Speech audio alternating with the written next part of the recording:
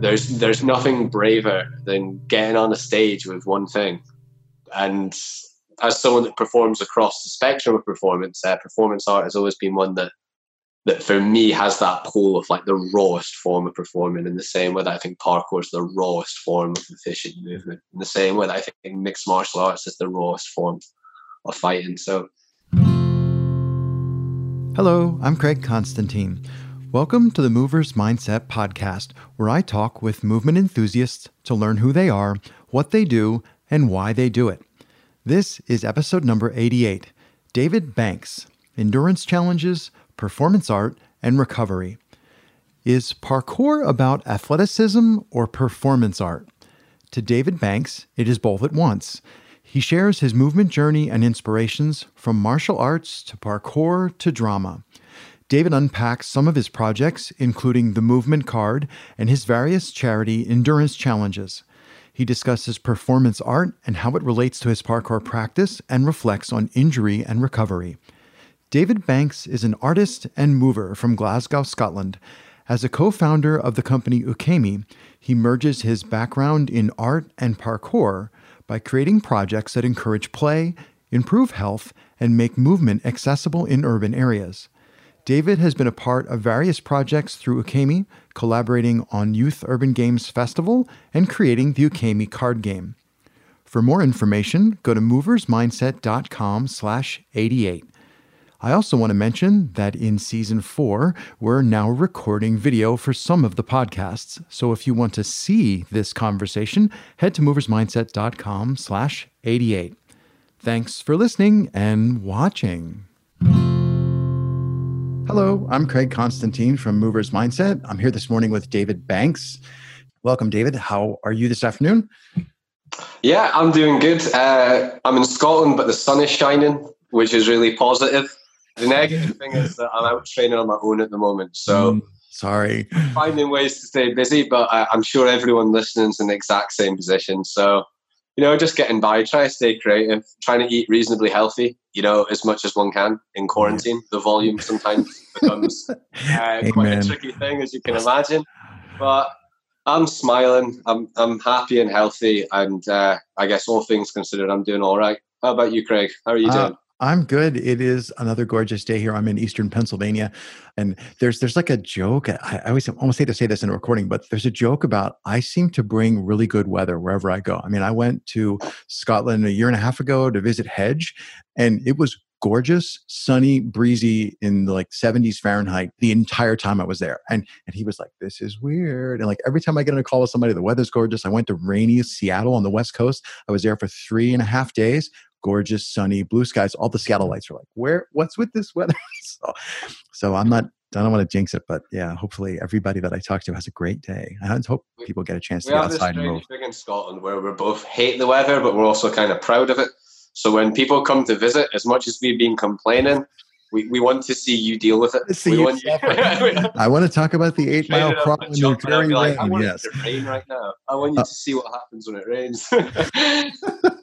Let's dive in here. I like to start by asking people in these video interviews, thinking back to your childhood, what role did movement play as you were growing up? I wanted to be Spider-Man, and then I wanted to be Neo and Goku and various Final Fantasy characters. And I'd say mainly the major influence that had on my life is I got a Spider-Man costume when I was about 6 or 7 years old. And I'd recently gone through a little bit of a trauma, and I refused to take the Spider-Man costume off. So my mum had to buy me another one and sneak me in it. And I didn't take it off for weeks. And I kind of decided at that point, I'm going to become Spider-Man. Your persona. And that kind of led me down the path of movement. I realized for me, my parkour practice is I want to be able to escape, reach, attack, and defend. So I pursued boxing. I've had boxing fights, MMA fights, and done quite a lot with my parkour practice. As I got a little bit older, I actually did once. I was going about areas of Glasgow with a superhero costume underneath my clothes, ready to fight crime. And I went down to Manchester to meet another kind of guy that was doing it. But then I kind of realized that a lot of that was victimizing a certain type of crime.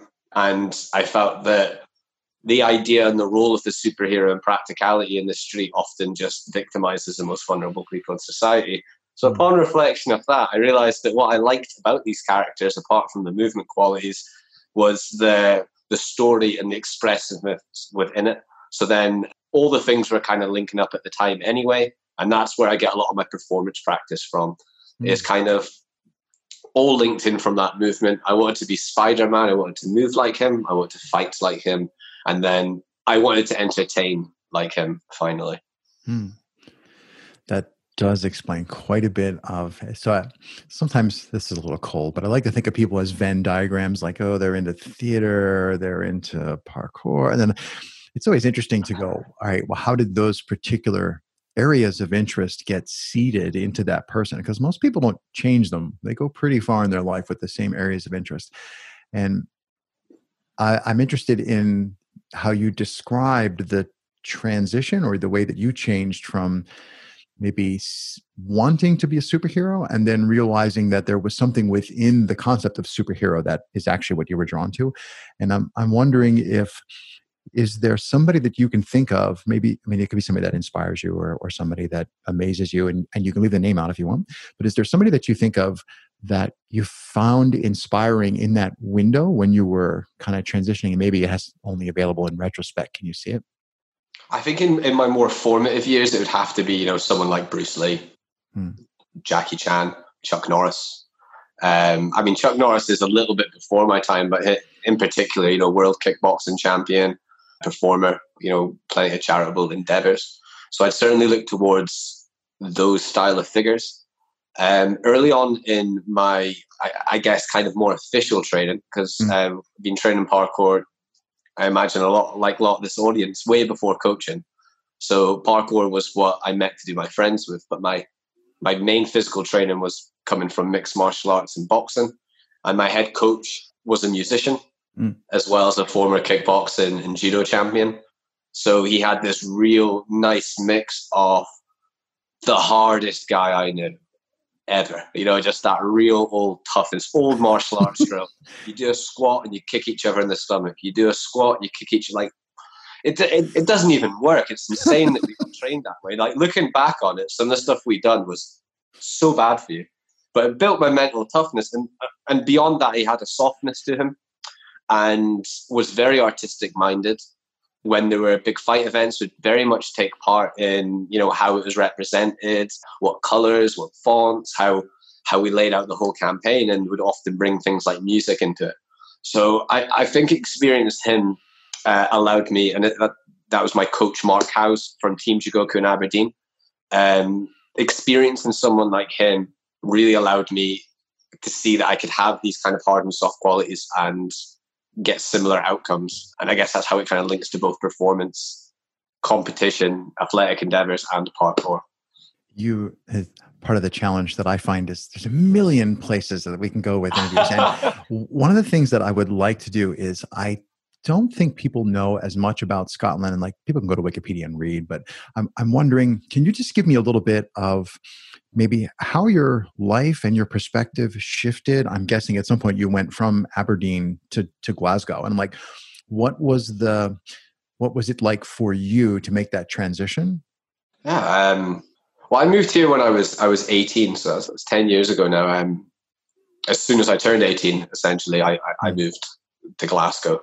And I was ready for it. I was ready for the bigger parkour scene. A lot of the forums that I'd operated out at the time was the Glasgow Parkour Coaching Forum, run by Chris Grant. Even though we were based in Aberdeen, we still operated through that. And then, so there were a lot of people I was excited to meet, and I was excited just to be part of that culture. It's also, for those from back in the day, it's nice to put foreign names to faces. Sometime I remember meeting my friend Tim, who's in Ukemi, and I was like, "Are you Superfly?" He's like, "Yeah, man, I'm Superfly." "Are you Many Movements?" I was like, "Yeah, that's me, man. I'm Many Movements." Also, David, nice to meet you, sir. Yeah. And then also the kind of realm of possibility down here is much larger, and Glasgow, in terms of its arts and culture, is phenomenal. It's also an incredibly cheap city to live in. So there's a lot less limited access. There's a lot of cheap things going on here, things for free. So I think anytime you transition or you shift to a new place, or even experience a trauma or go through something, you do have that possibility to kind of like radically rethink yourself. So I had that moment. I guess maybe for me, more kind of an emergent moment when I moved here than a kind of radical rethink. Did you find your movement style changed as well? I'm just wondering, like 18 is a really transformative, it can be right in there as a transformative window for people in general, and to change external environments while you're internally changing. I'm just wondering if looking back, if you can see your parkour has changed. Yeah, I think the main movements, the practices that got layered in when I moved here. So I actually moved here to go to the Royal Conservatoire of Scotland. So it's a drama school. And part of my training was I would experience ballet, contemporary dance, yoga, Pilates, Buto, contact improvisation dance. So I had this whole world of different movement styles to work with. And what I quite liked about it was there's a lot of repetition, a lot of pattern-based work. And it definitely did change my movement. I think in terms of connectivity and flow. And also just the reality of being in a larger parkour scene, there's more people to push my own technical ability. And it's not necessarily sometimes about finding people that are further along the journey than you. Sometimes it's about identifying those people that are around about your level. Right. And just with a bigger scene, able to pull you or push you. Yeah.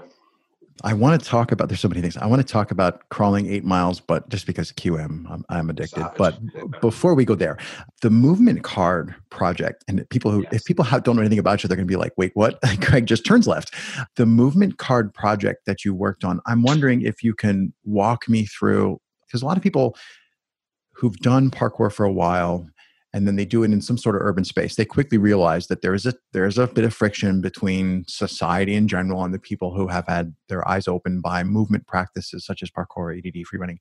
And I'm just wondering, okay, so a lot of people have that idea that there's a friction here and, the world would be better if we all just got along. But you went like the significant next step to actually create a project, create a thing, pull the resource. Can you unpack how did you get from having an idea to actually having a physical thing? And then also tell me a little bit about it so people know what it is. Yeah, I think that to understand the birth of the idea, you need to understand the context of what the law is like in Scotland. We have reasonably liberal laws in terms of being able to move freely. We also have no trespassing laws in Scotland, and we have no private spaces to an extent. Like if you make a private space open, it is a public space. So just to give the people listening some context, we already had that foundation. What is difficult is that our current urban conditions reject the possibility for creativity in urban spaces. And this is often in Scotland because of social contracts as opposed to written law. It's get down off that wall. It's right. You, sir, you should know better. You're not allowed to do this. I'm phoning the police. And for people that maybe don't practice parkour that are listening to this, you might think, well, you just tell them it's fine. You just wait for the police to come. But the amount of times I've taken an hour or two out of my training over the years to deal with that fish is very frustrating. So as part of my arts practice, I've always looked for ways to increase our freedoms in the city, or at least increase our understandings of it. So what the movement card does, and I'll describe what it is now. The movement card is a pocket-sized business card, and in it has your rights to move in Scotland in Scots law. It also has access to our website, movementcard.com, movementcard.com, that will hopefully grow over a little while. And what the project is we're collecting a database of your right to move in different countries around the world. And we're doing that for two reasons. So let's say you're in quite a liberal country like Scotland in terms of movement. Your movement card now solidifies to people when they give you a bit of hassle that you have something in your hand. And there's something different about telling something verbally and showing them something. And it has a different effect. So let's say you're in a really strict country and you say, David, we're going to make a movement card and it's going to describe perfectly how we're not allowed to do this. Well, the value in that is if once we have more countries to draw comparisons to, you have legislative examples that you can use to fight for greater freedoms in your country in terms of movement practice. So you can point to countries with more liberal movement laws in the city, and you can begin to use that as a basis for your campaign because there's already examples of best practice. So our goal with the project is to get as many people involved. At the moment, we have a group in Finland, Belgium, Australia, and we're trying to unpack the American one at the moment. I know you've got lots of state-based laws that's making it very difficult. Yeah, and 51. We're also collaborating. Right. We're collaborating with Parkour Outreach. So Gordon Sang is the one who writes the laws. He's a lawyer and runs Parkour Outreach. And Ukemi, we conceptualized the idea and designed it. And we're also now creating a partnership with Parkour Earth to try and get it here, there, and everywhere. So if you're listening right now and that's something like you feel like you want to get involved in, give us a shout. We can support you with the design on it. We can support you with pointing in the right direction to getting access to the text on the card and the laws that you'll write. So you don't have to have any experience at all. All that we really require is that you're within your local scene so then you can access the resources, and we'll show you how to do that. Cool. Yeah, so that's it kind of in a nutshell, I guess. I always like to make sure that I don't railroad people in the discussion. And I'm wondering, is there anything that you were thinking that you would want to talk about today? And you want to make sure that we don't I press stop and you're like, oh, I didn't get to. Yeah, the first thing I'm going to do is backtrack slightly. I know Hedge is listening to this. Uh-oh. And he helps as well with the movement card. Just to put that, Access Parkour here in Scotland will help you with anything. They're great. So what I'd like to talk about today is I like to talk about the performative aspects of parkour. I like to break that down into the rail marathon, the cat crawl. I'd also like to talk about city spaces in general, and I'll try and keep this all concise. I know we're limited for time. And I'd also like to talk a little bit more about Ukemi. So should we start with the, because you mentioned already, the cat crawl? Sure. I've seen some of the video. And yeah, so for those that are, yeah, so I'll give you some, this is kind of, I guess, the origin of, I guess, me in endurance events. So 9 years ago now, I'm in Glasgow, I'm 19 years old, and I'm in my student accommodation, and I'm drunk. And the Haiti earthquake has just happened. And I'm sitting, having a few beers with my classmates, and I say, someone should really do something about it. And they say, you should do something about it. So I said, okay, I will. I'm going to crawl for a half marathon. Like, it can't be done. I was like, I'll try it. People appreciate that I'm giving it a go. And then I woke up the next day and I was like, oh no. What have I done? So on 8 days notice, Buchanan Street in Glasgow, and it was in January. There was hail during the day. There was a little bit of snow. There was rain. Dreary cobblestones, yeah. Yeah, I crawled for 8 miles. And I'd done a microfracture in my wrist. I damaged a tendon up in my shoulder. And at one point, on the 7th mile mark, my toes kept on popping out. And I took off my shoe, and one of my toes was out of the socket. So I had to get my dad to jam it back in. And I left that event and was depressed for months afterwards. And I'll tell you why. Is that I set the goal of a half marathon, even though I only achieved 8 miles. And we raised all the money primarily on the day. We raised £4,000, so maybe about $6,000 on the day. And that what was with people who were walking with you as you guys were working. They were carrying buckets and explaining, so that they were trying to pull people in to engage. And so that was where all the fundraising was done, right there with cans and explanation. Yeah, and a lot of the time it was people doing their shopping and coming back, and I'm still crawling. Yeah, half a block down, right? But what happened was we were counting as we went as well, and people would say, David, you're doing really well. Every time you do a length, you're raising like £150, and that supports 2 families. So what I'd done pretty early on in the marathon, from about the halfway point, not the marathon, the crawl, was I began to visualize families like 100 meters ahead in rubble, and if I crawled to them, I could save them. And I would just do it again and again and again and again. And when I got near the end of the marathon, I went to the toilet, and I've got quite a supportive family. I had my dad there with me, and I came out of the toilet, and it was quite embarrassing to say, but I didn't get him to help me, by the way, but I couldn't wipe my bum. I couldn't close my hand, and I cried. I was like, I can't do it anymore. And I finished the final length, and on the surface, I was celebrating it, but I went into quite a dark space for a couple of months in my mind, really thinking that I'd let everyone down. And if I wasn't so weak in my mind, I would have been able to save someone else. And the reason I mention this is it kind of segues into the other events that I'd done. I carried that feeling for quite a while, and I decided that I needed to do an event that had an ending. So Rue Callahan and I done the London Marathon on stilts. And we had a distance, and we trained for it, and we done the London Marathon on stilts, and it was wonderful. And I kind of recaptured my love for that. And from there, I started formulating an idea to do another event using a parkour movement. But there was just never the right opportunity. I guess you have to realize that with the crawl, I was kind of young and naive, and I could push through, just having no idea. Did you do any prep training at all specifically for it, or?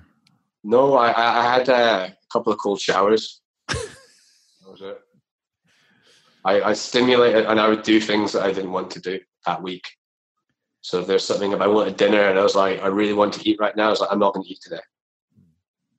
If I got in the shower and I was like, this is really warm and nice, I'd put on a timer and say, right, okay, cold water for 2 minutes. And I'd finish the 2 minutes and be like, I want to get out. Okay, you got to do 10 more seconds. So I didn't have enough time to physically prep, but I had enough time to sharpen my brain, so to speak. And so kind of going from there, I always wanted to replicate that. During the London Marathon on stilts, I was able to push myself forward. I was raising money for a close family member, and that pushed me forward. And I don't feel like I can go out and just do these events, by the way. There has to be external stimulus.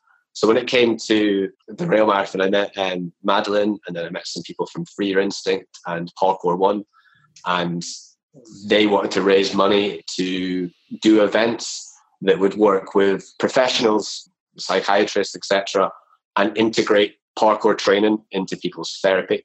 And I thought it was an excellent thing. As a young man, and we all have men round about my age in your family and your friend circle, we are at a very high risk of committing suicide. And as a result, I think most people listening here have a man in their family that have attempted or went down that road. So that was the images that I was going to use for the Rail Marathon in order to get myself through it. Unfortunately, I tore a tendon in my knee at the end of last year while preparing for it. And I postponed the Rail Marathon.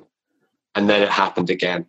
And so I wouldn't have postponed it otherwise, but I haven't been really injured in maybe 6 or 7 years. So when I had that problem with my knee, I was like, okay, it's fine. You'll recover. What's really frustrating about that is a Rail Marathon, I estimate it's going to take me 14 to 16 hours. So my training sessions for that were like up to 4 or 5 hours long once a week, 2 1-hour sessions once a week on a rail. So to carve out that amount of time to prepare for an event like that, to get injured twice, was really gutting. And we kind of put our heads together, and I had the idea to maybe just expand out the Rail Marathon. So this is the most recent one, everyone, that's just happened. It just happened 2 weeks ago. I was going to be doing the marathon on the rail. I got injured, and instead we got people in the parkour community around the world to step up to the plate. Right. We had 34 people from 12 different countries. We raised a good chunk of change. And by the looks of things, this is now going to become an annual event.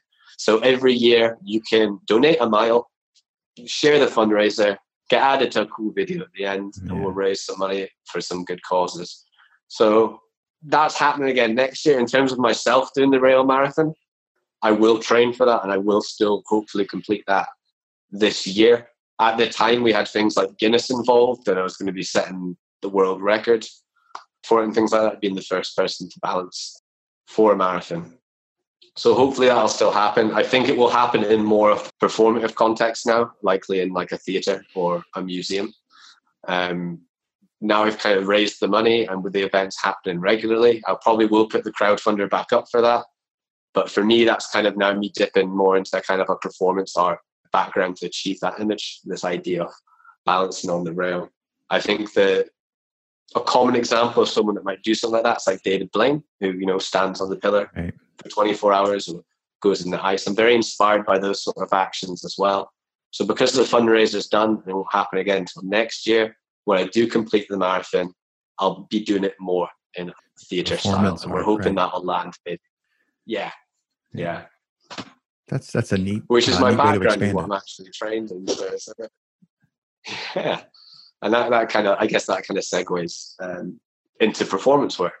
That's what I was just thinking. That segues into theater and performance work.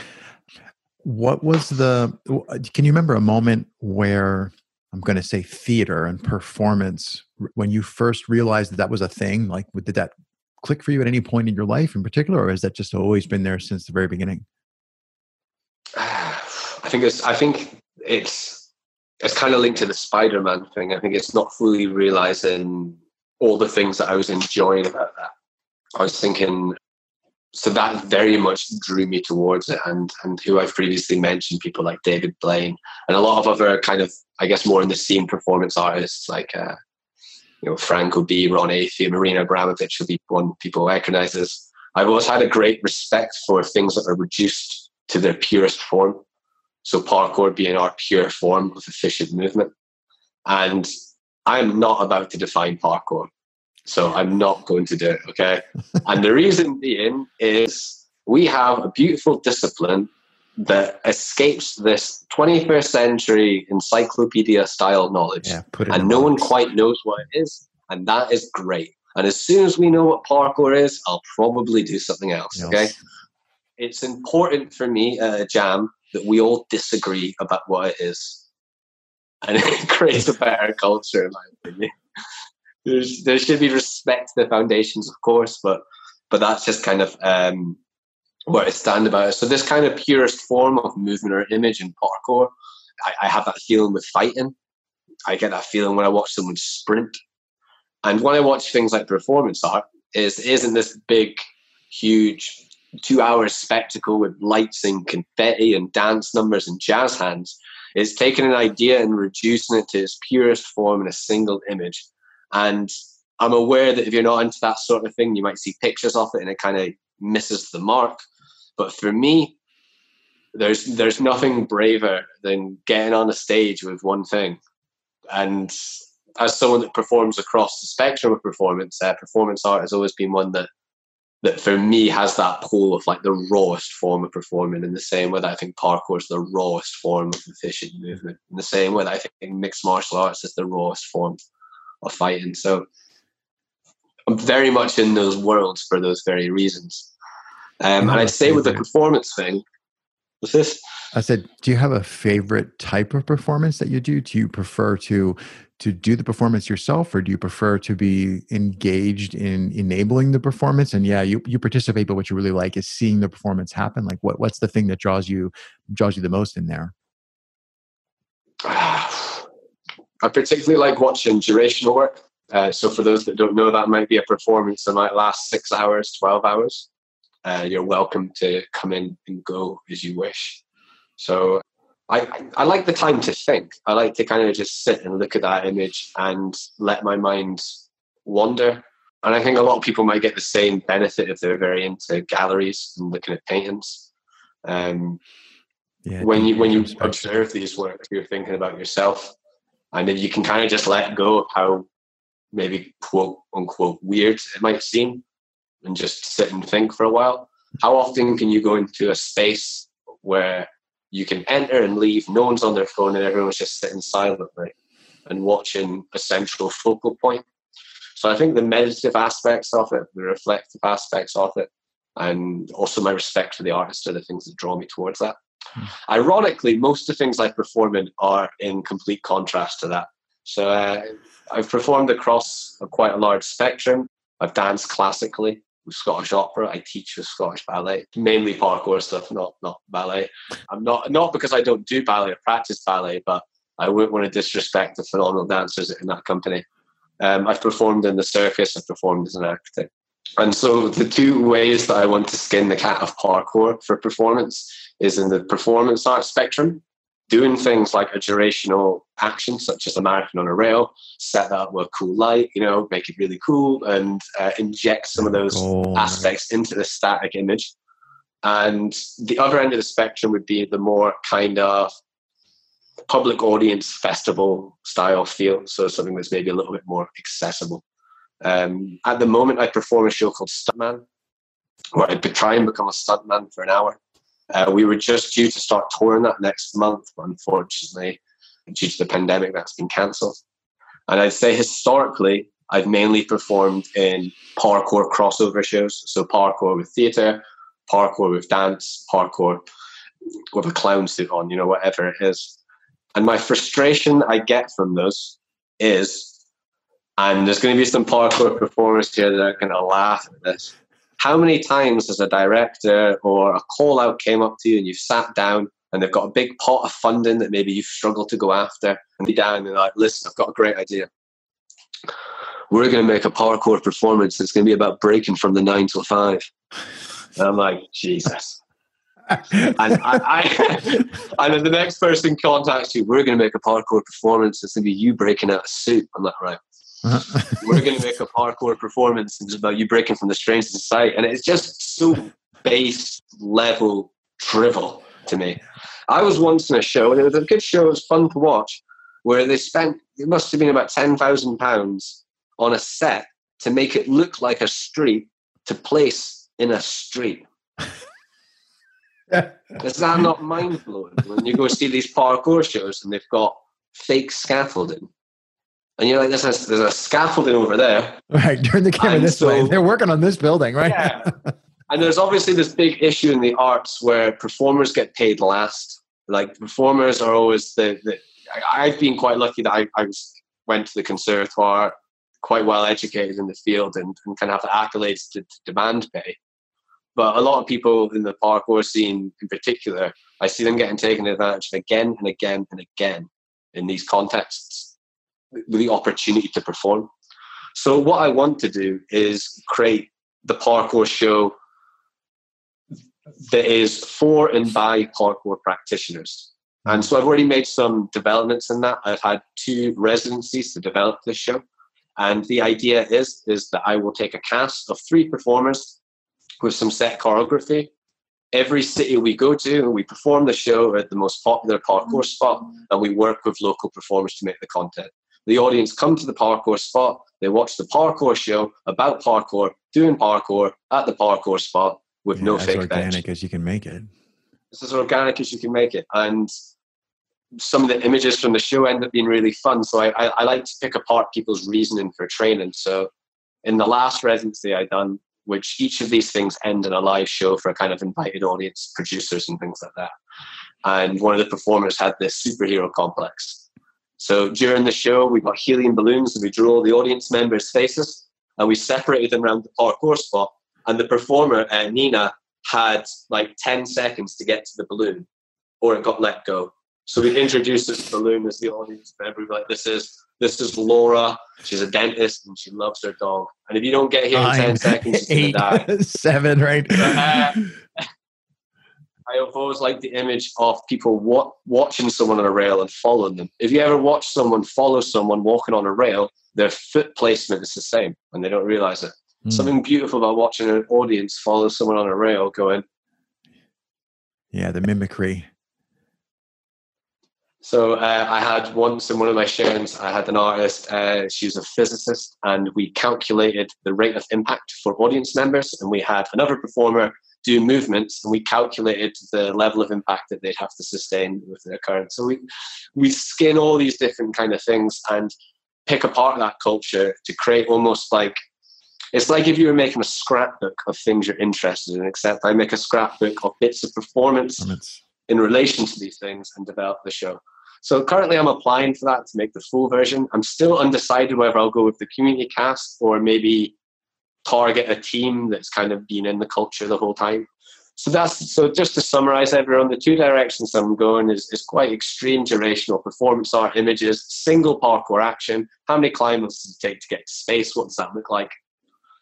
And more in line with the spectacle, bring your friends and family. You're going to see some cool stuff, but you'll also get an actual taste of our culture.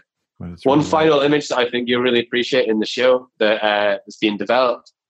We explain what parkour is in the show 4 or 5 times, but it's never in English. So the audience never actually get a description of parkour. We're like, we have to listen to the founders, and a projector comes on over the performers, and then we hear the French explanation, the Italian explanation. So I really wanted to tell the audience what parkour was, but never telling them what it was, as to kind of turn that idea into something else. So that's currently my pathways with performance. And with Ukemi, we handle kind of the more traditional rock up and do a few jumps style. So I'd say that's the kind of that's the world I'm in with that stuff. So when you were talking earlier about being injured and how that foiled your attempts to do that particular rail marathon, I'm wondering, I'm always in the back of my mind, I'm thinking, what is something that I can find in each interview? Because I love doing these just for having the conversations for my own personal benefit. Thank you very much. It's great. But I'm also thinking, is there something that I can find that I can give people to go chew on? And I'm wondering if you have, I could say if you have tips, but you could also just tell me what you do. What tips you have for, I call it self-care, the sorts of things that you do to make sure that next week when I really want 100% out of my tendons, I'm not going to kill myself. And I'm wondering if you have any conscious things that you do for recovery, or times when I want to go do X, this big thing, but I know that this is when I should be doing Y. Yeah, I'd say that it's quite boring, but I do a lot of yoga. That tends to give me a kind of foundation. I prefer to try and move every day. I prefer not to take a rest day if possible, even if that's just active rest, like a short jog, or go for a few sun salutations, do a bit of hanging. I think it's important to keep moving. Hanging is an excellent, I call it a vitamin. Hanging is an excellent, brachiation is an excellent vitamin. Sorry, I didn't mean to interrupt you. And I got that from, I done the Ido Portal online coaching for a period. That's where I first got into brachiation. I should be doing more of that. I haven't done any of his courses and I've never talked to him, but yeah, that's something that I'll send you the program you sent me, maybe after this interview, and you can have a little view. It's tailored for me. I paid a lot of money for it, so it's mine to give away. I think it was excellent information, and it was great engaging with him. I would say to people listening that are thinking about going down that route of a specialist, for me, more than anything, it kind of confirmed what ingredients I should be using, kind of getting it straight from the horse's mouth. That's what was a big benefit for me. But I just want him to release a book or something, and he isn't lying when he says that all the things that he will contact and he will train you can be found in his old blog, or is it Anvilic blog or something like that? There's a blog where someone's curated all his ingredients. So I don't think I've seen that one. I think that I guess on the tip of that is sometimes finding people that are experts beyond yourself. I think that you stay healthy by constantly experiencing and stimulating yourself with new forms of movement. And sometimes that doesn't necessarily mean going to a jam and trying to copy the person doing the biggest jump. Sometimes it's putting your hand in the hat and pulling out awkward item A combined trapeze, with awkward item B, I'm right? going to go term trapeze, right. You know what I mean? So it's sometimes staying healthy means being the worst in the room, doing some yoga and eating healthy. I guess that would be summary for that for me. I think there's deep wisdom in that. I would agree completely. That's the way I look at it. Squat and hang. Yeah. Lately, I've been trying to squat while hanging, use a resistance band, to pull my arms up while doing the squat, and then changes the way the loading works. So yeah, there's a bunch of. I think the easiest way for people to maybe access, because that's tailored to me to an extent, is find what you practice the most and try and do the opposite. So if you're a power lifter and you lift heavy things off the ground and you train under short durations, then you should find something that's less intense if that happens over a long duration for your recovery. If you spend all your time doing more flow-based exercises that don't necessarily have jagged stops and starts, then you should find a practice to recover that's a little bit more centered through the middle. So I'd say the easiest access point for people listening to find something that's really good for them, find out the thing you're doing the most and try and find a physical practice that is in direct contrast to that and inject it into your training. Cool. I think that's a terrific place to wrap up. As I said before, thank you for taking the time. I hate stopping because I'm always like, well, let's just go forever. But everybody has things they need to go do. And I'm sure that our paths will cross. You're not that far from where I am. So hopefully I will see you in the near future, but I'm sure I will see you at some point. So thanks for taking the time to talk to me today, David. And for my sign off, I'm going to do a sign off as well. Sorry. Find Ukemi, find me. You've got the movement card to get involved in. You've got the rail marathon to get involved in. And Ukemi, we're running projects all the time. We have a lot of cool blogs and articles. We're about to start campaigning for some new park spaces. So get in contact, get involved, and hopefully I'll train with some of the people listening here and I'll get to meet you in the flesh one day, Craig. I hope so. Thanks, and enjoy the rest of your day, David. Yeah, you too, pal.